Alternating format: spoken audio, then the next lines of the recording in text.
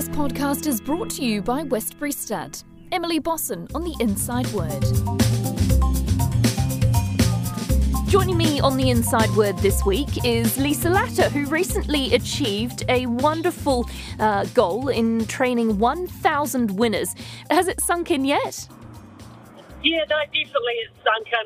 It took a while to get there. The last 12 months have been a bit slow, but got to get it out of the way and a bit of a relief. I was going to ask that because was it something that you were sort of hunting down and eagerly following, or was it a nice surprise when you realised you'd got up to that number? I sort of realised last year that I was getting near the number, and then obviously it always, to get a milestone like that, it becomes a bit of a goal. I saw the tweet that you posted, and there was some pretty important people named in that tweet who've helped you along the way. Tell me about them. Oh, well, obviously, I was in partnership with Malcolm Smith when he died suddenly, and at the funeral, John Street was there, and he had a couple of horses and worked with Malcolm, and he said to me, look, at Lisa, if you want to have a go at training, Lynn and I will fully support you. And at that time, I sort of had thought that I would like to train at some stage, but definitely not that soon. And that's how it all began. I sort of took over about 7 or 8 horses, and it sort of all grew from there. Could you have anticipated that it would have grown the way it has? Oh, definitely not. I mean, obviously, there's been a lot of people instrumental. Neville McAllister racing the platinum horses, then Go Racing. I've had a lot of very good owners that have been very loyal to me and stuck with me all the way through.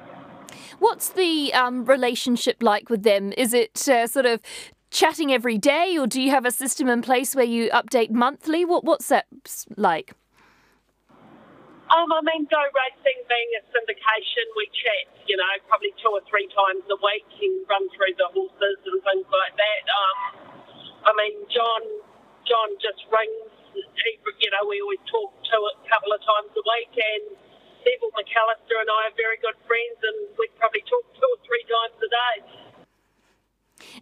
I spoke to Stephen Marsh a couple of weeks ago, and he said that sort of getting his head around the business side of things was really hard. What about for you going out on your own? What were the difficult parts about it? Oh, definitely. I think for someone like me who's so hands-on with the horses, I sort of, it was really hard. I mean, took a couple of backward steps, about a few years ago because of my always too busy with the horses, probably not sitting down and looking at the business side of it. Whereas now I've sort of got a happy medium where I've got a pretty good business brain myself and still have the hands-on business.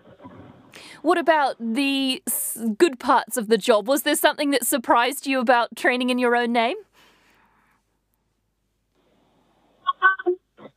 It's hands-on. It's being with the horses all the time, seeing them and buying the yearlings at the sales and seeing how they develop and how you pick them out and how they, how they turn out. Tell me about the stable at the moment. How many horses have you got in work right now?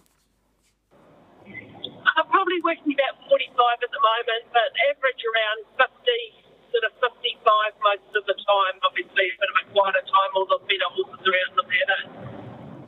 And the facilities themselves, tell me about, for people who don't know, where you're based and what it looks like. I train at Awapuni on the racetrack. I've got a relative, quite a big barn, a big 28-horse open air box barn, and then an older, one block's quite old. It's where Margaret Bull used to train. Trained all her good winners out of there, and John Sargent was there after her, and then me. So I can house about 65 horses quite comfortably, and got the swimming pool at Awapuni with the treadmill, so it all works in. And I know you've got your own property, and are you able to get some horses there, or is it more of just a small lifestyle? It's a small lifestyle. I've only got 24 acres. We just suggest a few horses out there, which is, it's good. I've got Josh helped out a lot with that, with son. I was going to ask you about the kids. Are they interested in racing, and is that something you encourage or discourage? Well, they're definitely interested in the horses, and Josh is definitely interested in the racing side.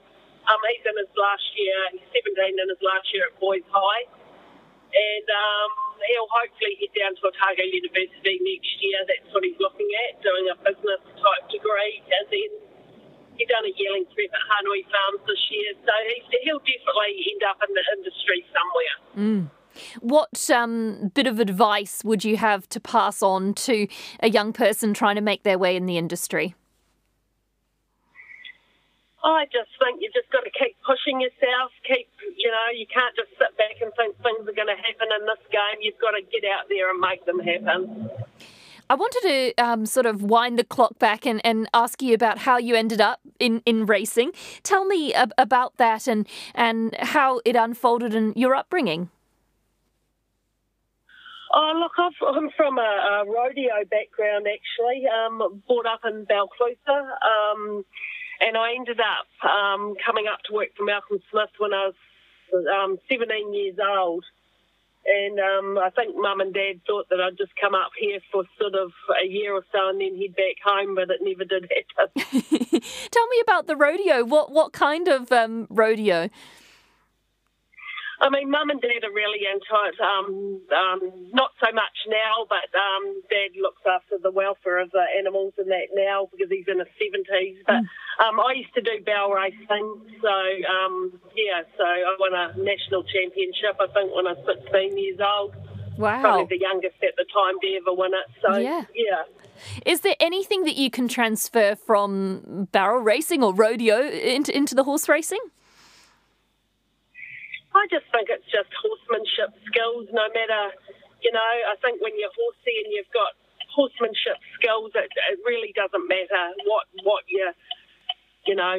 area you choose to work in. Also, obviously, you came up to the racing industry and your parents thought you'd go back, but you didn't. Was it instant love for the different sort of side of the equestrian world? Yeah, it was. Look, I did. I really enjoyed it, and I think sort of getting out of a small hometown of Balclutha and getting up to Palmerston North, which was a much bigger town, and sort of being a different aspect for horses too. Had you ever considered another career, or were you pretty set that horses were going to be the future? No, always pretty set that horses were going to be my future. And I wanted to get into some horses that have been particularly special to you over the years. I've put you on the spot. What would be your most significant win that you've had, in your opinion? I really enjoyed it when Fort Lincoln won the Karaka Millions. I mean, it bought him as a yearling and then come out and won that big race as a 2-year-old. And probably Authentic Paddy, obviously, at his age, winning the Group 1 at Ellerslie. What about a favourite horse? I'm hoping it's not one of those two. Is there one that sticks out over the years? Probably Platinum Kingdom. I mean, he was a very smart horse. I don't think we've ever seen the best of him.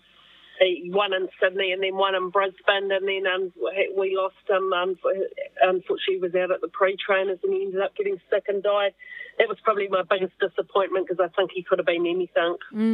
What about horses to follow in the stable currently? Have you got one that we can watch going forward into the new season? I've got a really nice Free Eagle filly. She lines up at Awapuni on Saturday called Platinum Machine. Got a lot of time for her. She's a very, very nice filly.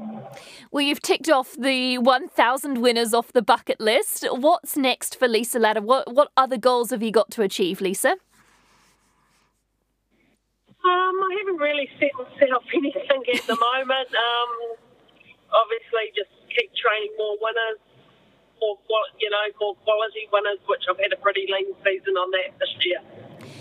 Obviously, being a champion trainer, is that something you'd like to do again, or is that something you feel that you've sort of achieved? No, definitely not something I haven't got aspirations to do that again. Been there, done that, tick that box, and sort of, I think, things change, Is there a Group 1 around the world, I suppose you could say, that you'd most like to win? The Derby. The Derby, yeah. I'd love to win a Derby, yeah. Well, Lisa, thanks so much for your time. It's awesome to catch up with you. And a massive congrats on that 1,000th winner, because that's a really big achievement. So well done. Thanks, Emily.